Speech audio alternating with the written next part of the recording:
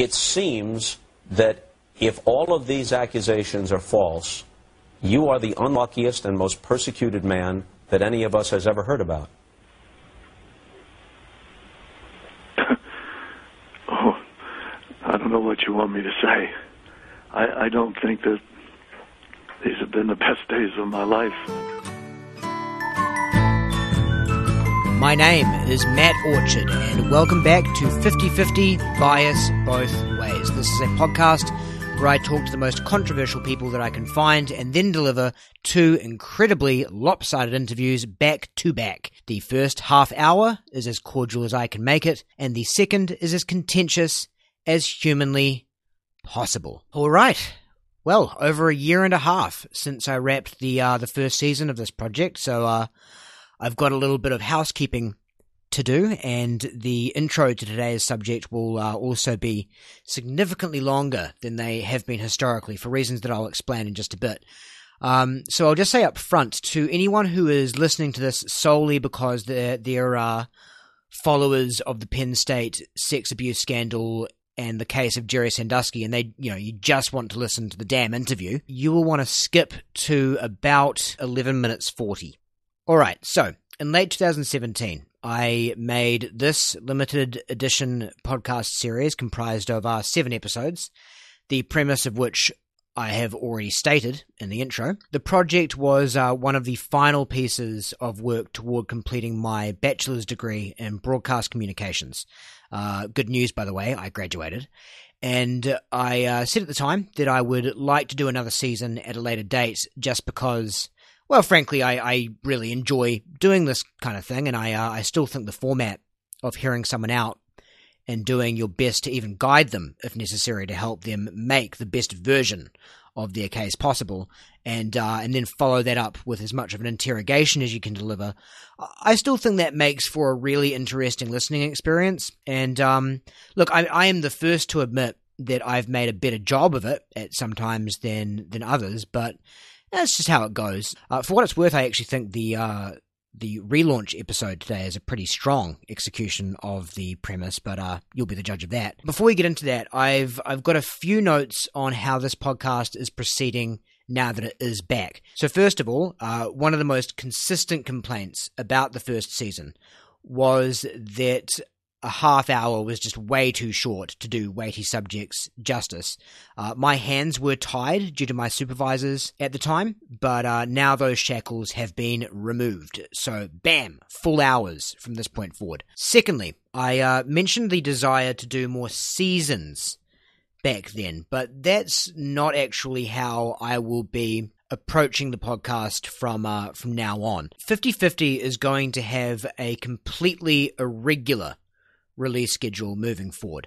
That's due to, having other commitments and the logistics of securing guests, which honestly, now that I look back on it, I was insanely lucky to be able to get those 7 episodes out with not much more than a week between each, especially considering the profile of a lot of the guests. But even if that wasn't an issue and I was putting this together full time, I think a lot of where the weaker episodes suffered from the last run was when I just couldn't successfully cram enough research into what was sometimes just a few days between confirming a guest's availability and recording to really do the subject justice.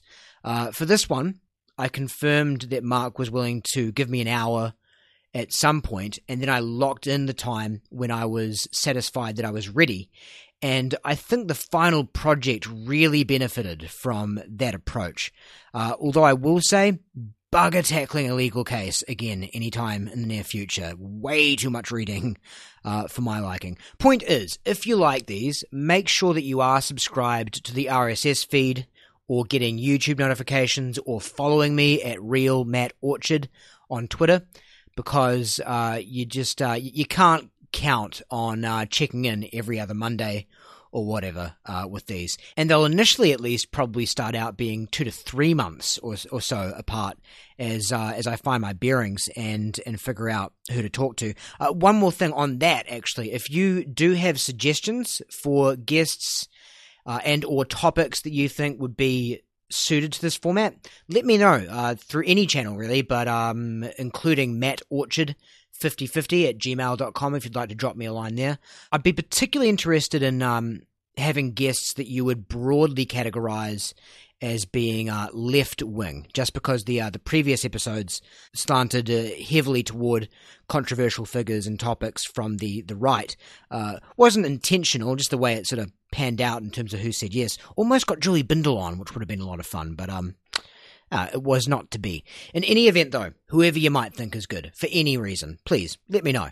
Today's episode, though, isn't a political one as such. Or at least it's not about left and right. It's certainly controversial, though, and because there's so much going on in the case, Mark Pendergrast and I barely scraped the surface in terms of covering the various elements of the case, even with the new hour-long time frame. And the only way that we got as far as we did was by assuming a fair amount of prior knowledge on behalf of the audience. So for that reason, before we kick things off, I think it's a good idea to give a little bit of a crash course on the Jerry Sandusky case for anyone listening who isn't familiar with it. Jerry Sandusky worked as an assistant coach at Penn State University for 30 years, and at the peak of his career, he was regarded as one of the best defensive coaches in college football. He was also a very active philanthropist and took a particular interest in helping disadvantaged children. In 1977, he founded a charity called The Second Mile that aimed to provide help for underprivileged youth, at-risk children, and support for their parents in Pennsylvania. He did work for The Second Mile in conjunction with his coaching duties until his retirement in 1999, after which he took an even more active role with the charity. Then, in November 2011, all hell breaks loose. Jerry Sandusky is arrested and charged with dozens of counts pertaining to sex abuse of underage boys. The investigation leading up to this arrest was initially sparked by accusations of inappropriate touching from a young man by the name of Aaron Fisher, who met Sandusky through Second Mile camps and was taken under Sandusky's wing like many other boys before him. Ostensibly, Sandusky wanted to provide children without a father figure with a strong male role model and mentor. But it was now becoming apparent that this may have all been a ruse to get close to vulnerable children, isolate them, and begin grooming them for sex abuse. As the investigation moved on, the situation began to look all the more damning when an assistant coach named Mike McCreary testified to a grand jury that in 2001 he had walked in on Sandusky appearing to sodomize a boy in a men's shower room on Penn State campuses. It also comes out that a janitor at Penn State witnessed Sandusky perform oral sex on a boy in Penn State showers and recounted this harrowing scene to his co-workers immediately after in a state of severe distress. And it's discovered that before all of these episodes, the mother of another young boy had made a police complaint against Sandusky in 1998 due to his behavior with her son after they had shared a shower after working out in a Penn State gym. Things continue to snowball more and more after Sandusky's arrest. The university fires legendary head coach Joe Paterno due to a lack of action on his part once the McCreary incident was apparently brought to his attention. This decision leads to riots, and Sandusky makes a public plea of innocence on national television in a phone interview with sports broadcaster Bob Costas, which has since become infamous, particularly for this jaw-dropping exchange. Are you a pedophile? No. Are you sexually attracted to young boys, to underage boys? Am I sexually attracted to Yes. underage boys? Sexually attracted? No, I enjoy young people. I love to be around them. But no, I'm not sexually attracted to young boys. More and more victims come forward with similar accusations, and ultimately Sandusky is found guilty on 45 of 48 counts pertaining to 10 victims.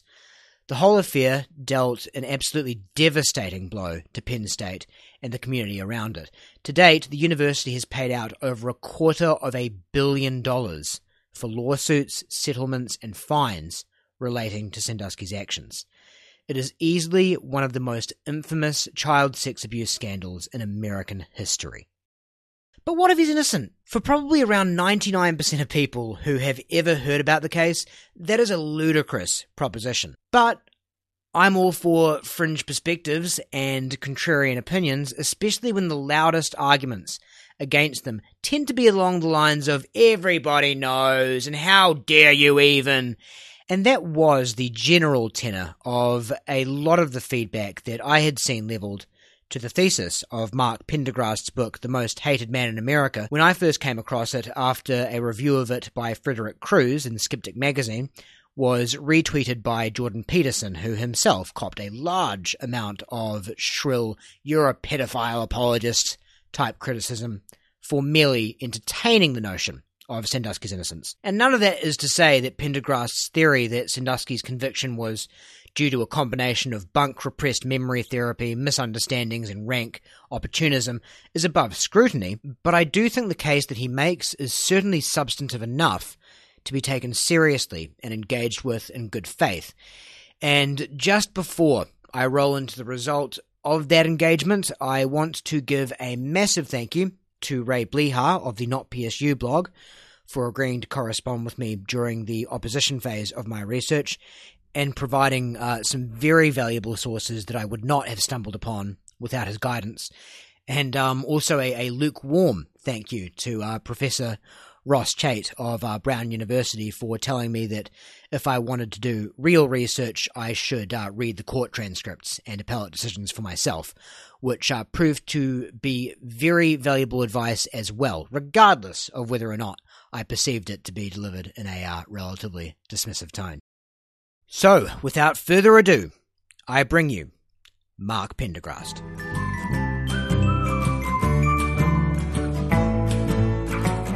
I am joined by freelance author Mark Pendergast, a man who has been described by Professor Elizabeth Loftus as an enormously important contributor to the repressed memory debate. He's a freelance author who has penned many books on various topics, but central to today's discussion is The Most Hated Man in America, Jerry Sandusky and the Rush to Judgment. Mark, thank you so much for joining me today. Well, thanks for having me. You're more than welcome. Look, there's so much to get into with this case that it's hard to know where to begin, really. So I think the best thing for me to do is just follow your lead on that. How did you become interested in the Sandusky case to begin with, and what are the, the cliff notes on why you've come to believe with, from what I can tell, probably like 95+% certainty, although correct me if I'm wrong, that Jerry Sandusky is actually innocent of everything that he has been accused of? Well, a woman named Glenna Kirker, who'd followed the repressed memory debate and who'd read my book about it, contacted me by email and said, "Have you looked at the Jerry Sandusky case?" And I said, "No, but, I know he's guilty. Everybody knows he's guilty because that guy saw him sodomizing a child in the shower. How do you get around that?" And she said, "Well, you need to look at it more closely because, in fact, he didn't witness that. And there's all kinds of evidence that there was repressed memory therapy involved in the development of some of those victims." And I said, "Well, I'll look at anything, and it certainly is a notorious case." So the more I looked into it, the more she was correct. So let me just start with that shower incident, if you don't mind. Go ahead. Mike McQuarrie, who was at the time an assistant coach, a sort of graduate student, went into the locker room one night, and he overheard sounds of slapping, which he interpreted as sexual. And he told this that night to his father and to his father's friend, his boss, Dr. Jonathan Dranoff, who came over. And Dranoff, so he overheard the slapping sound. Then in the mirror, he saw an arm. He saw a kid peek his head around, didn't look alarmed, but an arm pulled him back in. The slapping lasted only a few seconds. And then Sandusky walked out, and he thought, "Oh, my God, it's Jerry Sandusky, and he must have been abusing that boy that I saw." So he called his father. He was very alarmed. This was actually probably in December of 2000. The date got mistaken by about a year later on. There's been a lot of debate around the date itself. Yeah, I know. Yeah. And you're right. Let me just say, there's no way that I'm going to convince anybody of anything unless they actually read my book, because it's so complex and it is so confusing, and there are so many alleged victims. But yeah, I did become convinced that it's very likely that he's innocent. So anyway, yes, sir. He at that time, Draenor kept saying, "But what did you see, Mike? What did you see?"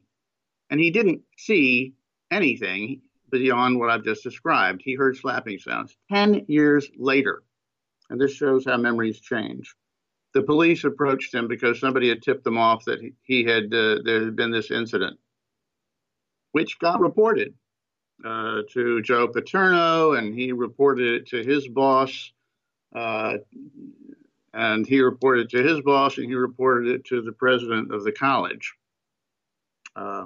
They all concluded that this was a stupid idea for Sandusky to be showering with a kid, but Sandusky told them he had just been horsing around with him. He had been slapboxing or snapping towels. That was the sound he overheard. McQuarrie now changed his memory when the police approached him, and he now remembered that he had seen Sandusky with the boy up against the shower and moving his hips subtly against him for 2 seconds. That's clearly not true. It's not what he saw. But that is fundamentally the basis for a lot of this case. Now, backing up a minute, another reason, these are circumstantial things, but Sandusky and Dottie, his wife, had to adopt their 6 children because Sandusky had very low testosterone. He had a very low sperm count. He never took a plea bargain, which in cases like this, where you have multiple people coming forward, according to most of the child abuse experts I interviewed, normal people would take a plea bargain. He had no pornography on his computer or anywhere in his house, unlike the prosecutors who were trading pornography back and forth, it turns out. He had grown up in a rec center where there was one shower, and it was where all the men took showers together. So he was it turns out I got to know Sandusky fairly well through correspondence and through visiting him in prison. And he's an incredibly naive person. So there's no question that he did stupid things. He took showers with kids. He put his hand on their knees and squeezed them when he was driving in cars. He hugged them even naked in showers. He was an idiot to do many of these things. But when I began to look into the repressed memory part of it, it was only one of the victims that I could actually get to talk to me, and he was Dustin Struble, victim number 7. And it was pretty clear from his testimony if his attorney had any brain, which he did not, that he had changed his testimony because of repressed memory therapy. He said, through counseling and through talking about different events, through talking about things in my past, different things triggered different memories, and I have had more things come back. And it's changed a lot about what I can remember today and what I could remember before, because I had everything negative blocked out. And there's plenty of evidence from many of the other people's testimony that they too had not remembered something in the first place and had then recalled it, although I couldn't get to talk to them. So, for instance, Aaron Fisher, victim number 1, said, I was good at pushing memories of abuse, all away. Once the weekends with Jerry were over, I managed to lock it all deep inside my mind somehow. That was how I dealt with it until next time.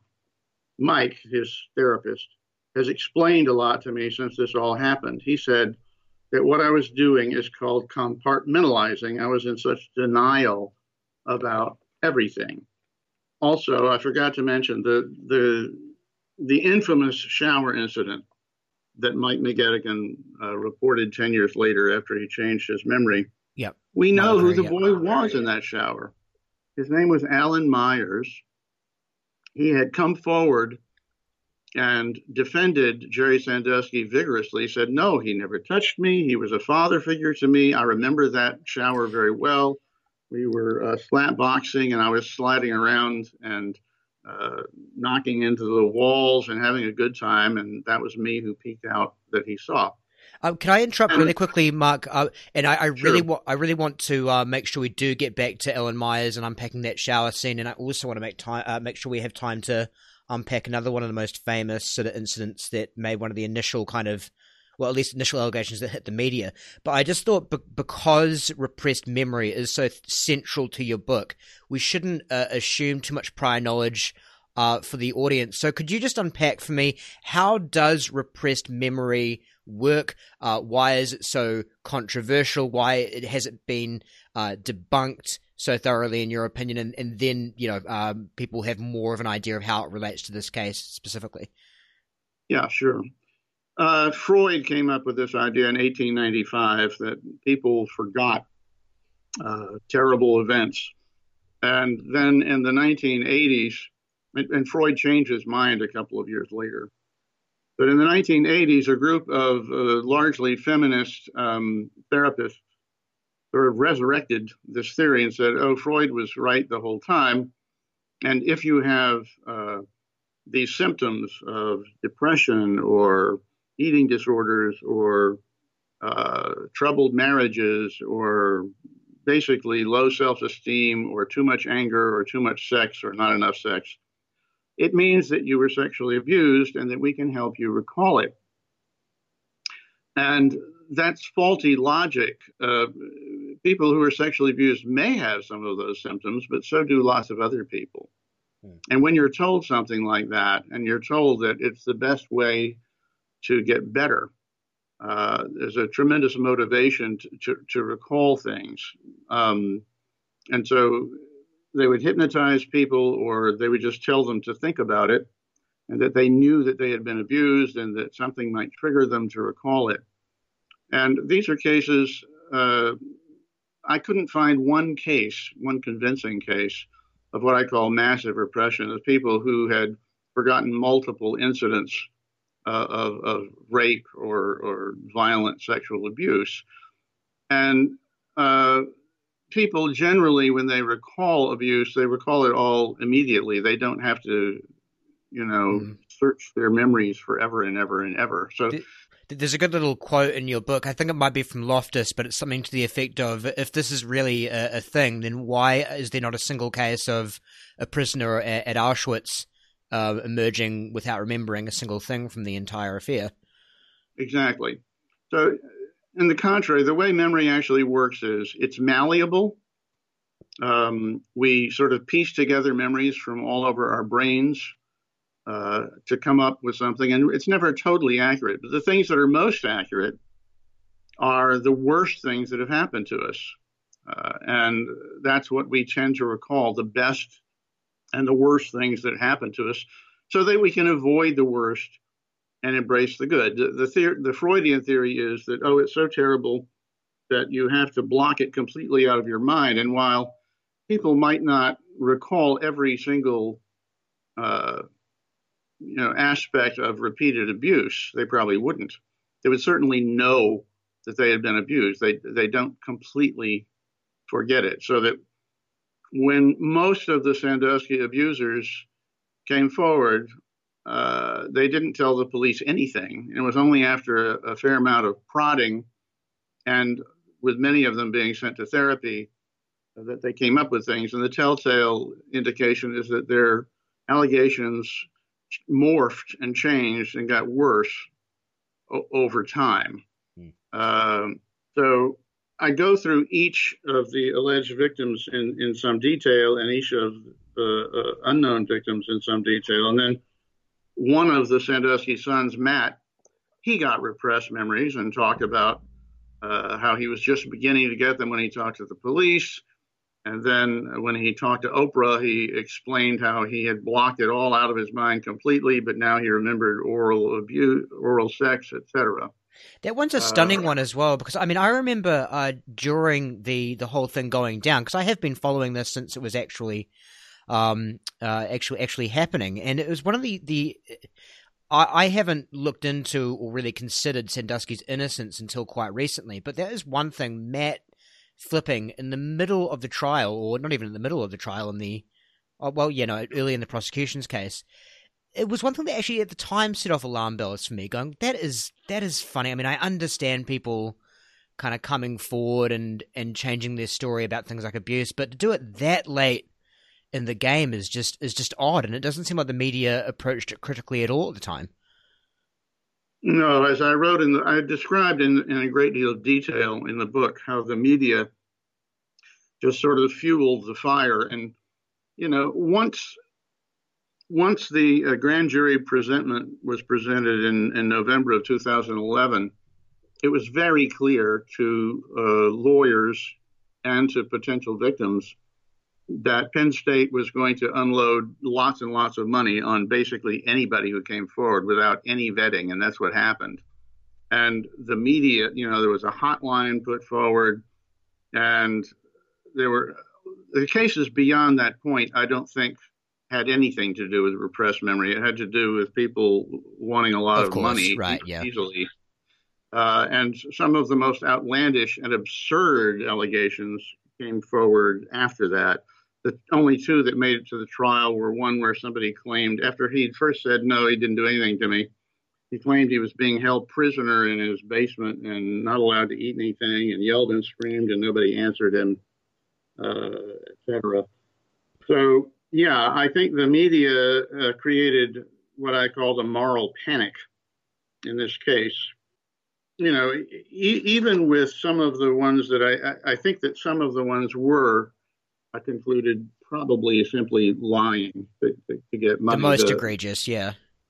The most egregious one was a guy named Brett Swisher-Houts, whose father called him and said, you should get a lawyer and I'll call one for you. And, you could make a lot of money off of this.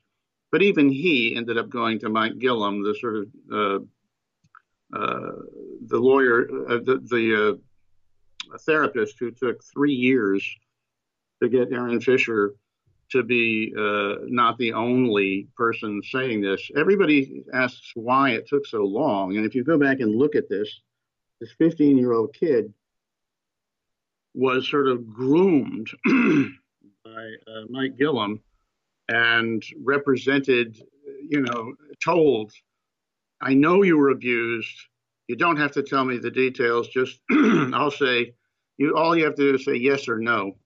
I'll guess what happened to you. This is classically terrible interviewing technique. I mean, beyond leading, kind of putting words right in your mouth. Yeah, and the police did the same exact thing to Brett Houts, for instance, where they were tape recorded plotting how they were going to get him to admit more things, saying, we tell everybody that everybody else has said this. They said, and it took us forever to get the first one to say anything, and that was Aaron Fisher they were talking about. It's an incredibly convoluted but, upsetting case. I said that I wanted to make sure we had time for a particularly egregious aspect of the case, and we've still got a good 12 or so minutes, so I'll just make sure I bring this up. We were talking about the Mike McQuarrie incident earlier. And one thing that really is so fascinating about this case is that, again, as I mentioned briefly before, some of the most famous aspects of it, the things that initially really came to the attention of the media, like that shower rape, for instance, which took up so much of that infamous Bob Costas interview, he ended up being found not guilty on that particular charge. It's funny how some of the most famous incidents are the ones with the least credibility. And another one that I'm thinking of that I really wanted to make sure I brought up is this instance where a janitor allegedly witnessed him performing oral sex on a boy in one of the showers. And I say allegedly. I guess he's been convicted. So I guess in the eyes of the law. But the case against him in that instance is just it's so egregiously cobbled together.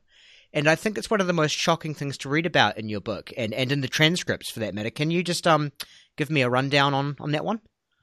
Yeah, it was a double hearsay case. The janitor who supposedly saw Sandusky abusing the boy, he told another janitor about it, and that janitor is the one who was allowed to testify. So it's sort of a double hearsay case. It turns out the police did interview the first janitor who was in the process of descending into Alzheimer's.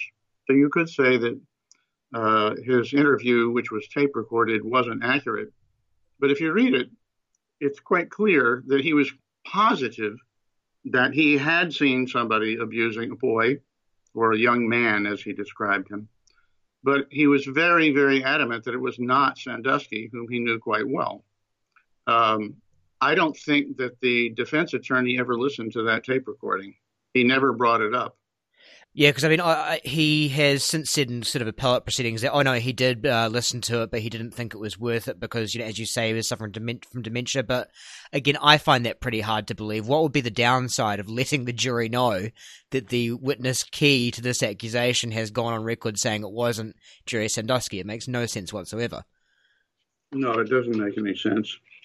So the other case we should talk about is a previous shower incident. Sure. Where Zach Constas was an 11-year-old, and Sandusky went, and I should say that the reason he showered with him is that he was a big believer that you should get exercise and that after exercise you should always take a shower.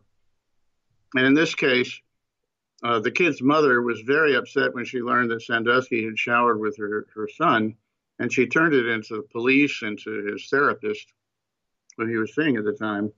And so we know what he said. He interviewed with the social worker in some detail. The social worker used, again, terrible interviewing technique, asking him over and over and over again, did he have an erection? Did he touch you? Did he soap you up? Was he aroused? Did he touch you in a bad place? And he wouldn't take no for an answer. But the kid stuck, said no. What he did was, he hugged me from behind and he said, I'm going to squeeze your guts out. And it was a joke. No, he didn't lather me up. I lathered myself up. So that's certainly disturbing to almost anyone. It disturbs me that somebody is, a naked man is hugging a kid and saying, I'm going to squeeze your guts out. I asked Sandusky about it. He said, I was trying to be enthusiastic about it. These kids need, someone who is playful and encouraging in their life, etc. And I became convinced genuinely the way he thought about it. So anyway, they set up a sting operation for him, and he was simply upset, very upset, that he had apparently upset this kid, and he kept telling the mother that. Supposedly, he said, according to the police, I'm so sorry, I wish I was dead. Sandusky denies ever saying such a thing, says he never would have said anything like that. And it was never tape recorded, so I rather doubt that he said that. So these are the sorts of things that are taken as him, quote, confessing. He was also, when they interviewed him about Aaron Fisher, he admitted what Fisher initially said, which was that they would wrestle both fully clothed, and that then Sandusky would crack his back. Mm-hmm. And they asked him, well, when you were cracking his back, did you ever put your hands under his pants, down his back? And Sandusky said, well, I don't think so. I can't say for sure, but I don't think so. Also, he called his autobiography Touched. Yeah, the point, just to make sure I get the point you're wanting to get across right with the last point, Sandusky has a weird way of over-explaining things. Like if you ask him if the sky is blue, Sandusky's going to go, the sky blue? I mean, it's always seemed blue to me, but, who's to say? I've never had someone else's eyes, but never heard someone else say it's a different color, so yeah, I'd probably say it's blue. That's sort of just the way, his manner, yeah, right. So in the Costas interview, when Costas said, are you sexually attracted to boys? Sandusky, instead of saying, God, no, said, sexually attracted to boys? Hmm. No, no, I'm not sexually attracted to boys. I love being around them. I like playing with them, but no, I'm not sexually attracted. It was a disastrous answer, a disastrous pause. But if you think about it, for this person who's supposed to be this incredibly practiced pedophile who had gotten away with it for years and years and years, he was certainly not very practiced in denying anything. And you were talking about Touched. Yeah, Touched is the name of his book. And what he meant was that he was touched by so many lives and he had tried to help these kids. You know, the other thing I did initially was to interview all of his children, except for Matt, who was busy having his repressed memories. And they all told me the same thing. They said he was a great guy. He was touchy-feely. He treated those second mile kids the same way he treated us. Yes, he wrestled around with us. Yes, he would tickle us or crack our back. He would kiss us goodnight. No, he never sexually abused any of us. He was a wonderful father, and he felt that if he wasn't doing good at some point during the day, he just wasn't doing enough. And that's why, by the way, he retired in 1999, was because he was so involved in the second mile, the program that he had started, that Coach Paterno said, look, you either have to give up the second mile or you're never going to be the head coach. You're never going to follow me. And Sandusky thought long and hard about it and decided that he would take an early out. They had one of these early retirement options because it was very important to him to try to help troubled kids.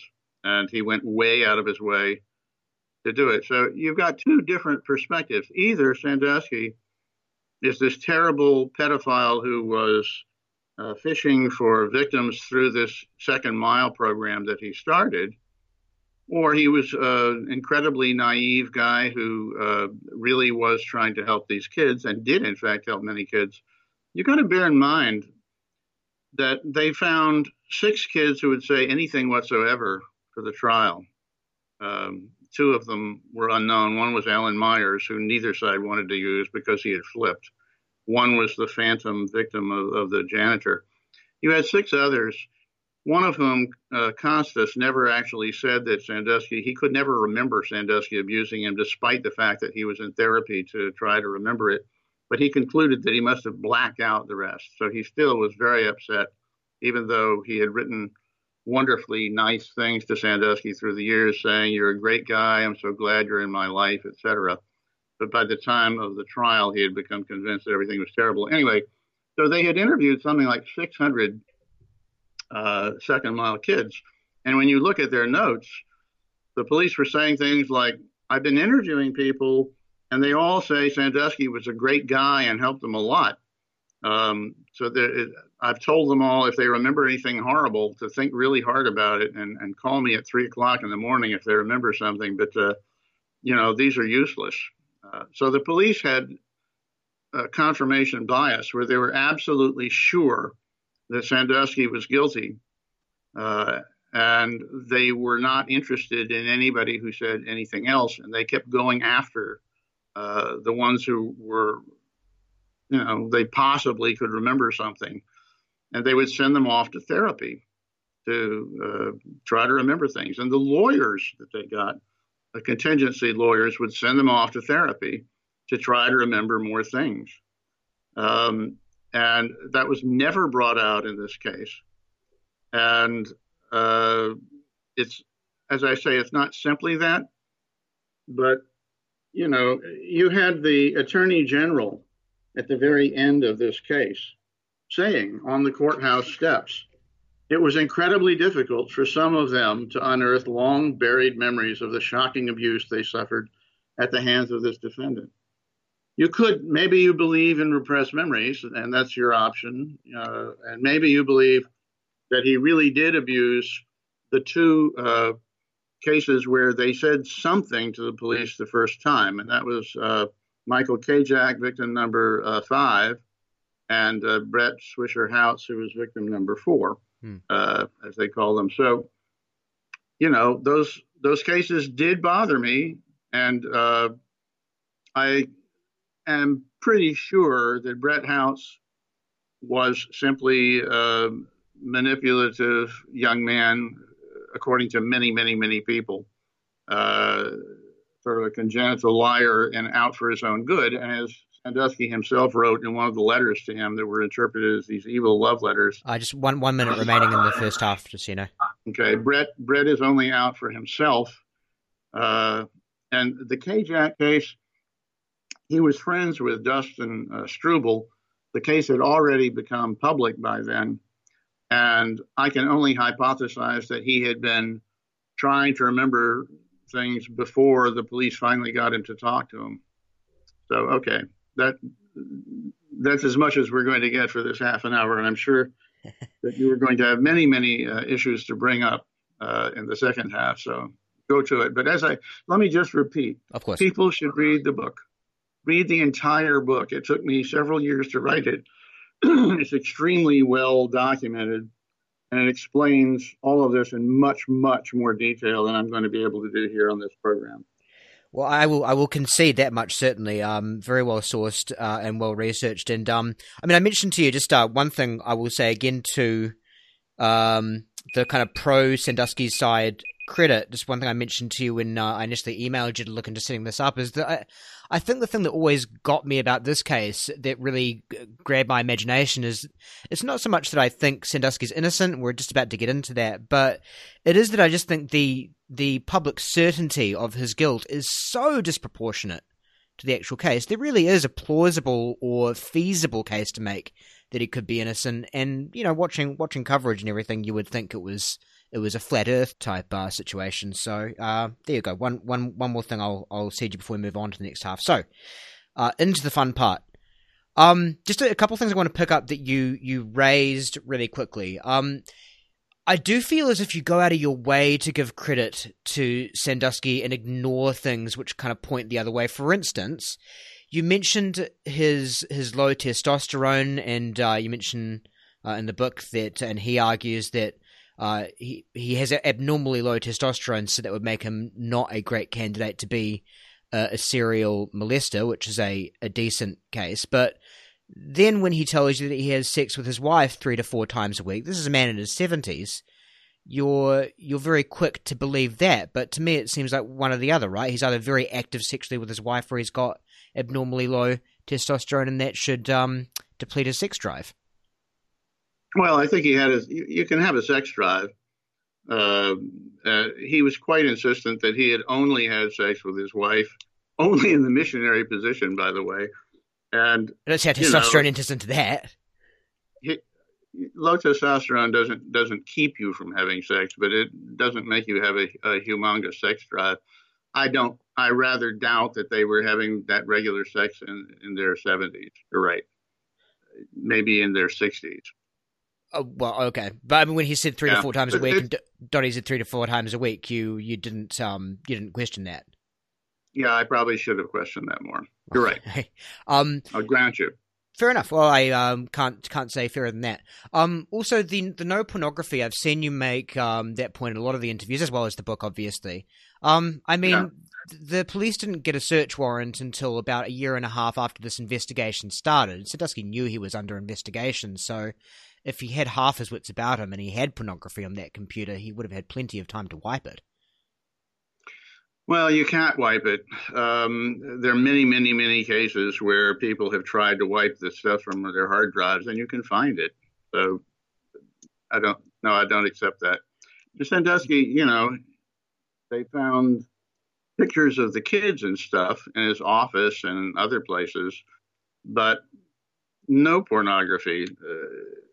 And, he didn't, I don't know. It's also, the other thing I was going to say is that not all sex offenders, pedophiles, actually keep pornography. That's not a 100% sort of clause with these cases. No, but most of them do.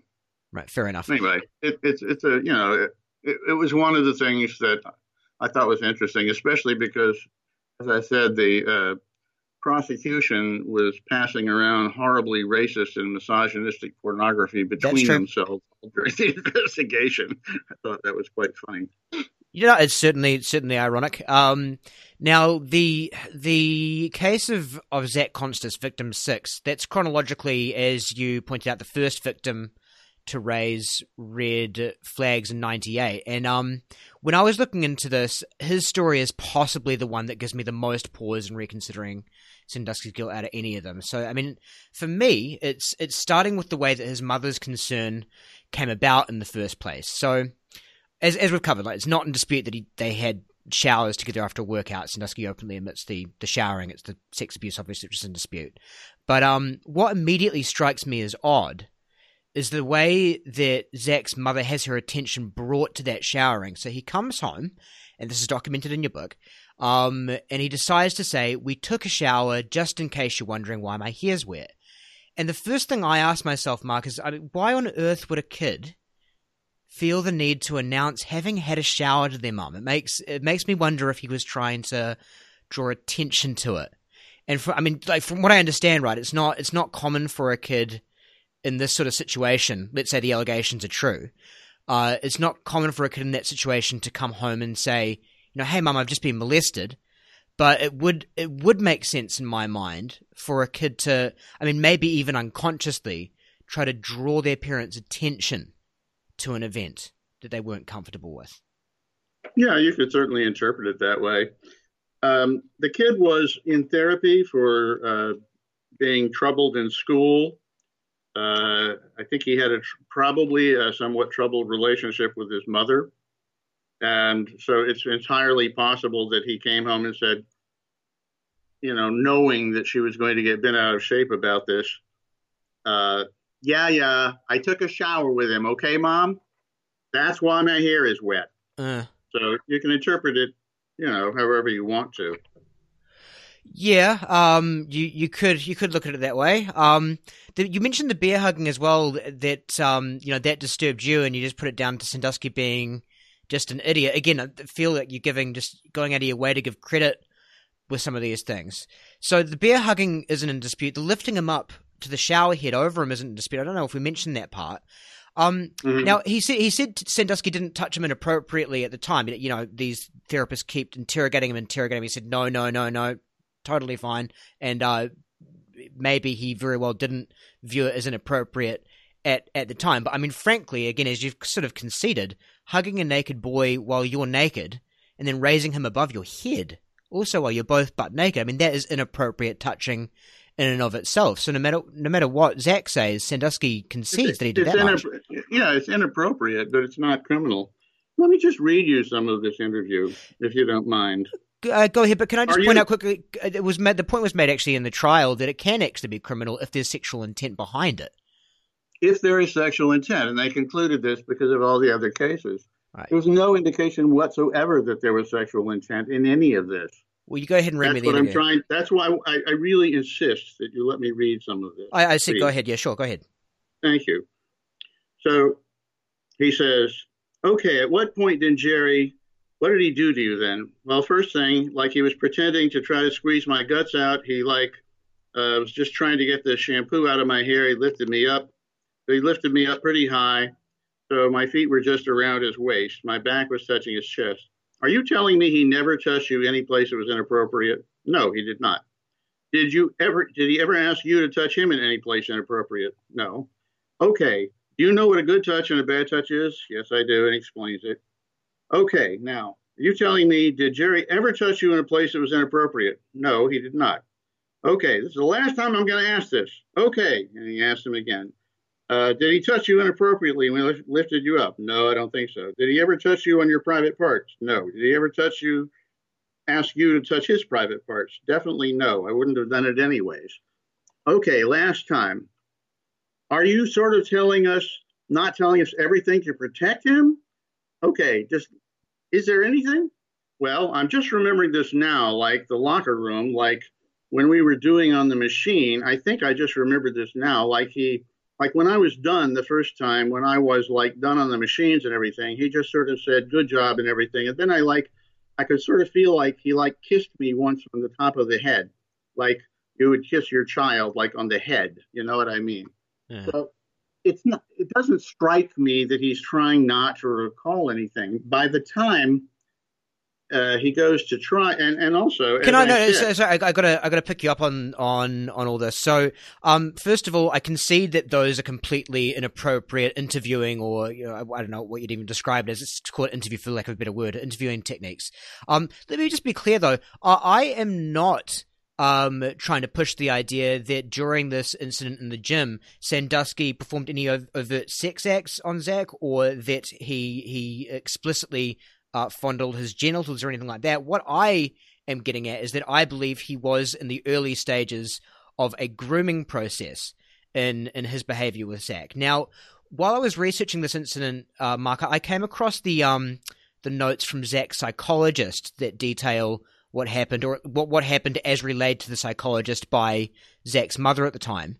Now, I know that you've read these notes too, because you do actually reference them in the chapter on this episode. And that interests me because I think those notes paint things in a much less ambiguous light than your book does. So his mother, again, wasn't just alarmed by the "we took a shower" comment in and of itself. She says that Zach actually had a manner, and this will get into more detail, where he had a manner where he would tend to disclose things that bothered him at the end of a conversation. So what happens is that Zach comes home. He's very excited about going to Penn State and using the equipment. He had a great time, all that. Then, at the end of his recounting, his demeanor changes and he makes the shower comment. And the other thing that set off alarm bells in conjunction with that in her mind is that his hair wasn't wet. That it was not wet? Yes. Okay. He also, some more details from that.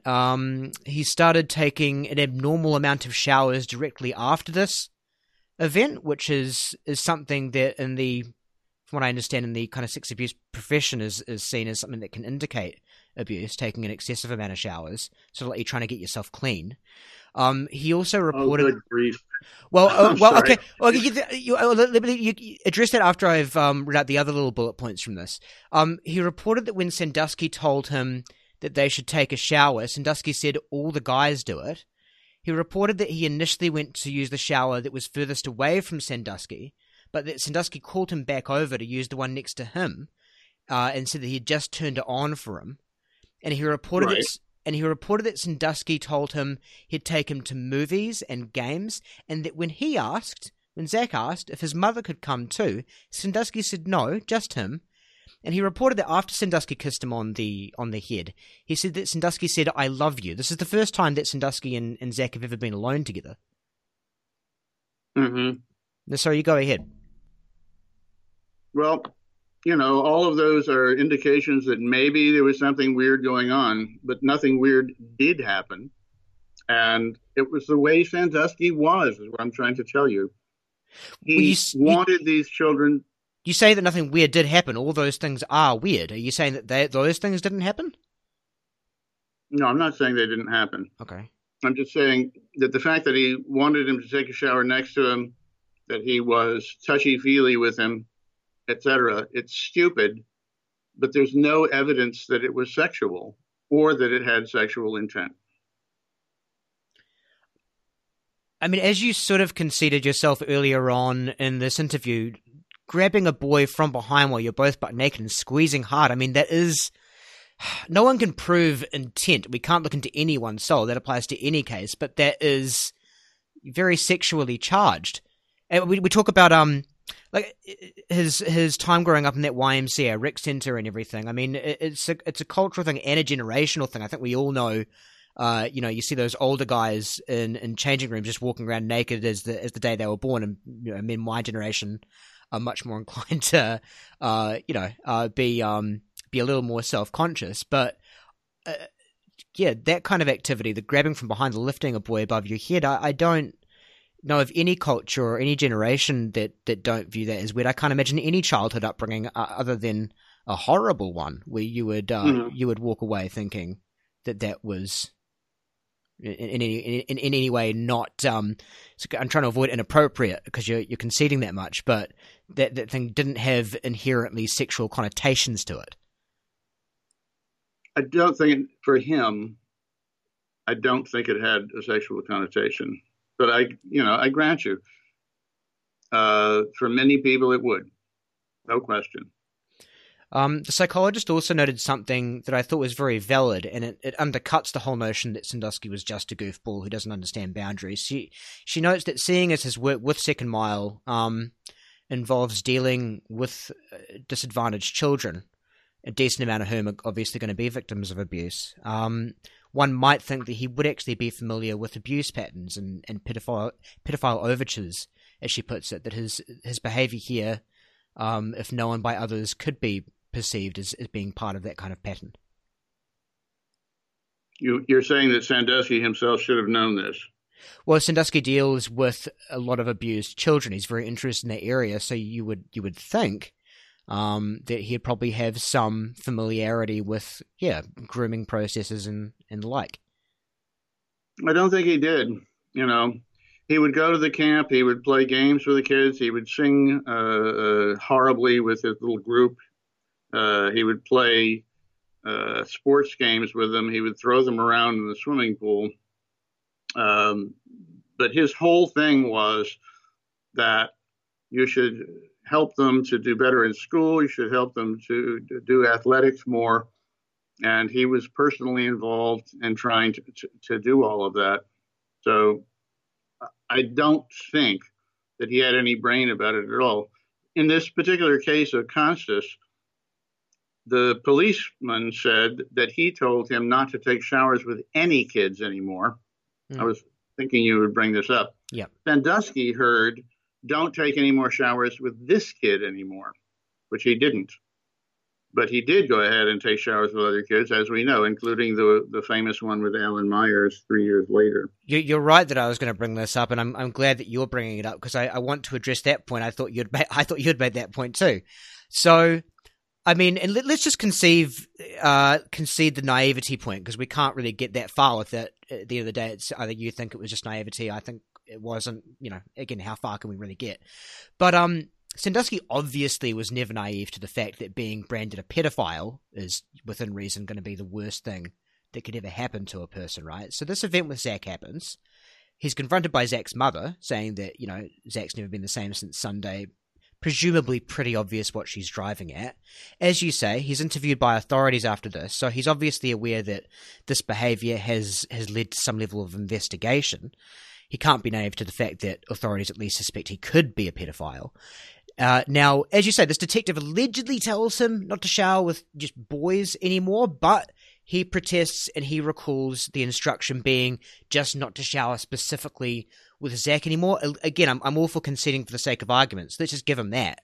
So he continued, as you say, showering with and horsing around buck naked with kids after something like that, Mark. I mean, that is bonkers. If I came that close to being branded as a pedophile, I would look at all the actions that led to that situation and swear off doing anything like that again. I imagine any half-sane person would do the same. Sorry if I'm getting a little worked out. It's just the only logical explanation, Mark, I can come up with for someone to continue showering with boys after showering with a boy got them in a situation as severe as that, is if that person really liked showering with boys, if it was something that they just couldn't give up. Well, I don't think that's the case. I think that he told me anyway that he didn't think a whole lot about this. They asked him about it. How do you not think a whole? I'm sorry, but how do you not think a whole lot about that? Can't you imagine being questioned about something like that, with the insinuation being so obviously towards something like that? How could that not keep you up at night? Well, he said. They found it. It was unfounded. He didn't know anything about this sting operation with the police.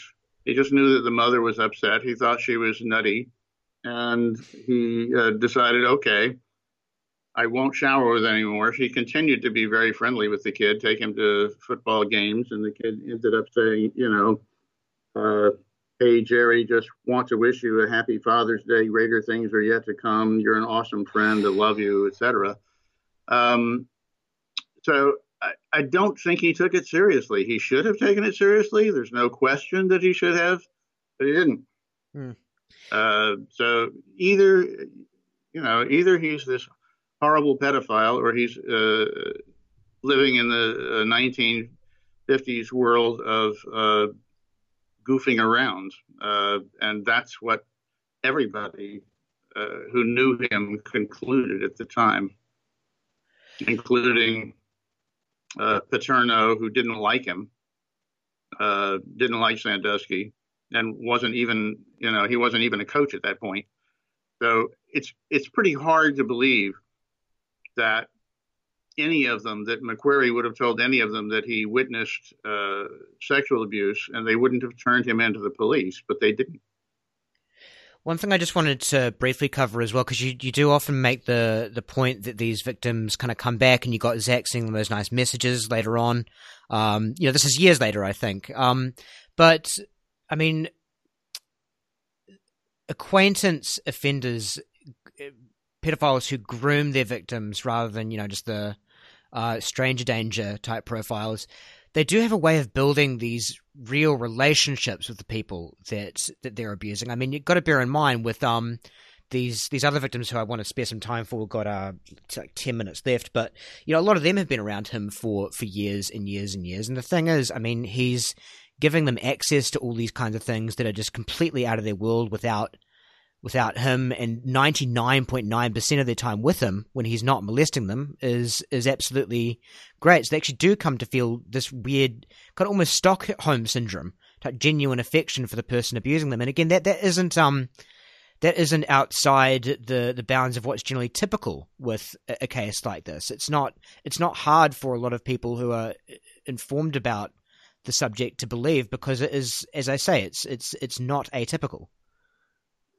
It's possible, but, for instance, at the sentencing hearing, Zach Costa said, "I have been left with deep, painful wounds that you caused and had been buried in the garden of my heart for many years." He said he couldn't remember anything after being lifted up to the shower head because it was blacked out, and that Sandusky had lathered him up with soap, etc. He clearly totally changed his attitude towards him after having been gone over by the police and probably by therapists. Yeah, decided that he must have blacked out something. So again, it's not part of my hypothesis that Zach specifically was overtly abused. I think that, again, he was in the early stages of a grooming process with that incident at the gym, and then obviously Mum and the police getting involved, he quickly got off that fix. That's my version of events. But anyway, I take your point that maybe you can be abused and still have some nice things to say about your abuser. Let's. I appreciate the concession. Let's make sure we get time for this one. So, the prosecution's star witness, we talked a little bit about Brett Holtz. Another one that was hard for me to look past, and I know you take issue with his changing story. I think there are probably some specific allegations amongst everything which I would put a bit of scrutiny toward as well, just in the spirit of conceding things that should be conceded.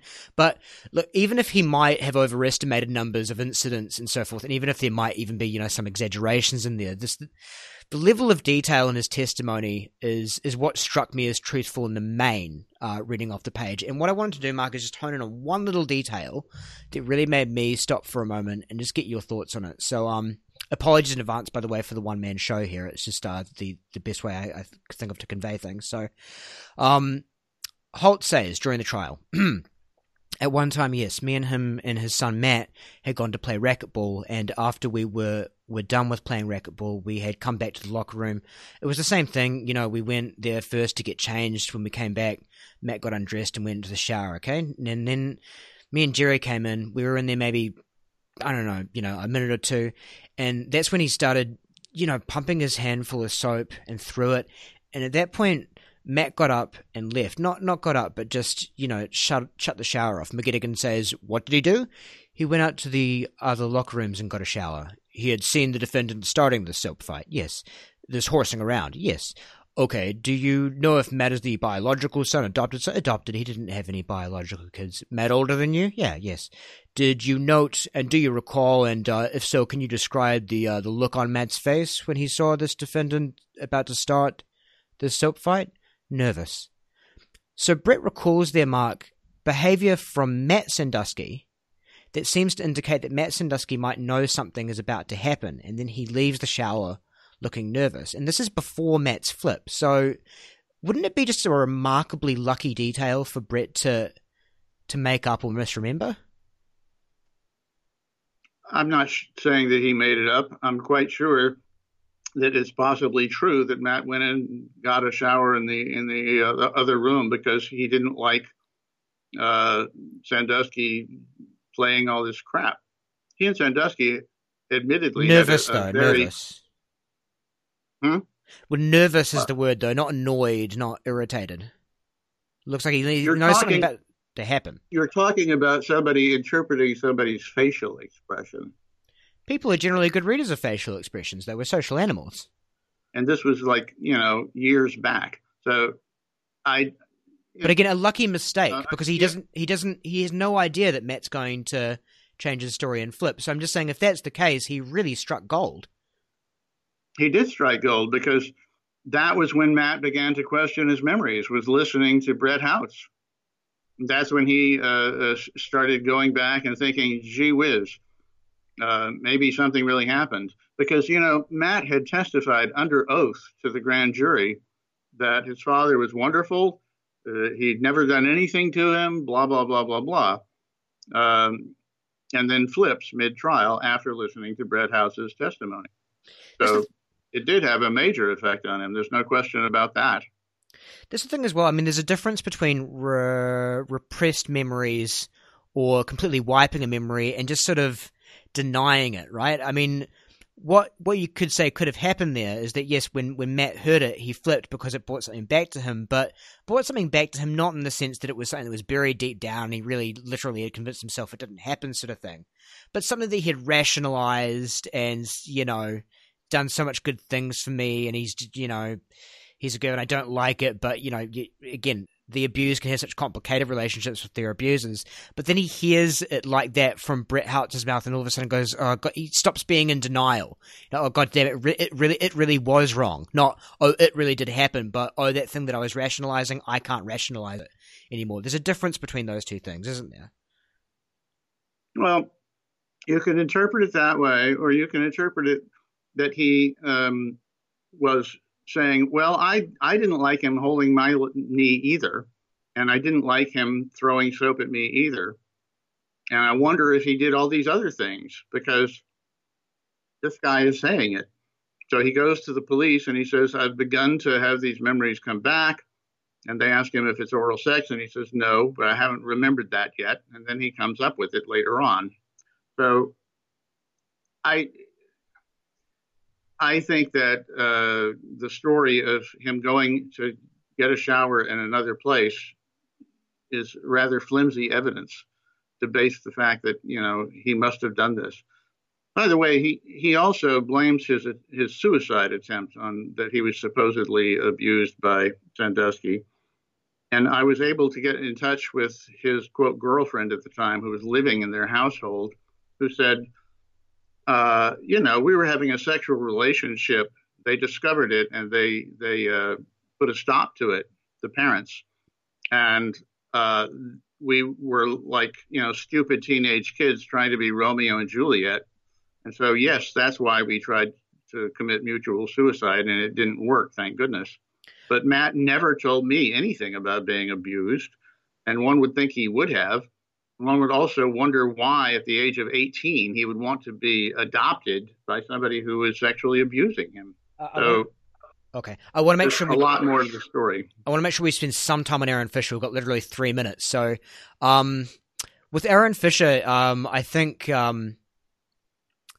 the argument that he didn't allege any sex abuse until going into therapy. This is victim number one. This is the guy who sort of starts everything off, really, in the main. He did start everything off. You could argue Constance, but yes, no, he did start everything off in terms of the trial of Jerry Sandusky. It's the idea that he didn't allege any sex abuse until going into therapy is, I mean, if not outright wrong, I think at very least going with excessively strict parameters for what constitutes abuse. So, in Fisher's first ever meeting with his principal, Aaron alleged that Sandusky would routinely get into bed with him, roll him over so they were face to face, and maintain that position for around 15 minutes, regularly cracking his back during that time, bringing them even closer. So, I mean, if that isn't molestation, and it might not technically be, it's at least molestation adjacent. Well, the 15 minutes, who knows whether it was 15 minutes. But after they would wrestle, he would crack his back. There's no question about that. And it would be on the bed. Sandusky says, you know, it was a comfortable place to crack his back. We weren't in the bed, we were on the bed. Yeah, so Sandusky's claiming the bed stuff never happened. He would say sometimes they'd wrestle in lieu of a match. They'd wrestle on a mattress in lieu of a mat, and sometimes he'd allow Aaron to pin him for a time, and they'd hold the position for like I think a minute or so. He's saying that's Sandusky's version, right? No, I think he admitted that he did it on the bed sometimes. Yeah, they would sometimes do it Crack on. his back. Yeah, they do it on the bed in lieu of a mat, so instead of a mat. Mm. But I mean, even if you give him that, right? So he's saying this is again, it's before therapy. So in this instance, you're basically saying Aaron is flat out lying. He hasn't been influenced to make up the bed thing. If it was, and it's not close enough to the wrestling version of. I'm not saying he's lying about having his back cracked. Well, no, not about his back cracked, about the lying in bed, getting in bed with him and lying on top of him for 15 minutes, or getting him to lie on top, Sandusky getting Aaron to lie on top of him for 15 minutes. You're saying he is lying about that, right? You must be. I'm not saying he's lying. I'm just not saying it's necessarily 15 minutes.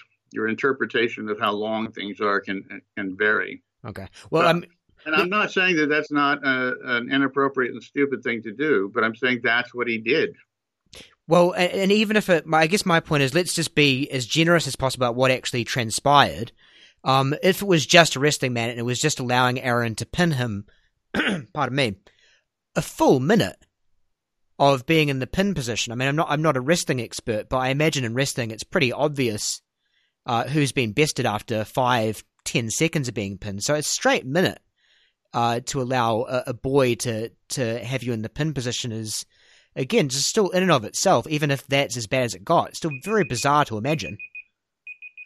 Yeah, I can grant you that. It's unusual.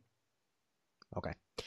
Well, Mark, that is it. I think it's been a very spirited one. I really appreciate you making the time, and I think it's been a substantive exchange. So again, thank you very much. Thank you. Take care.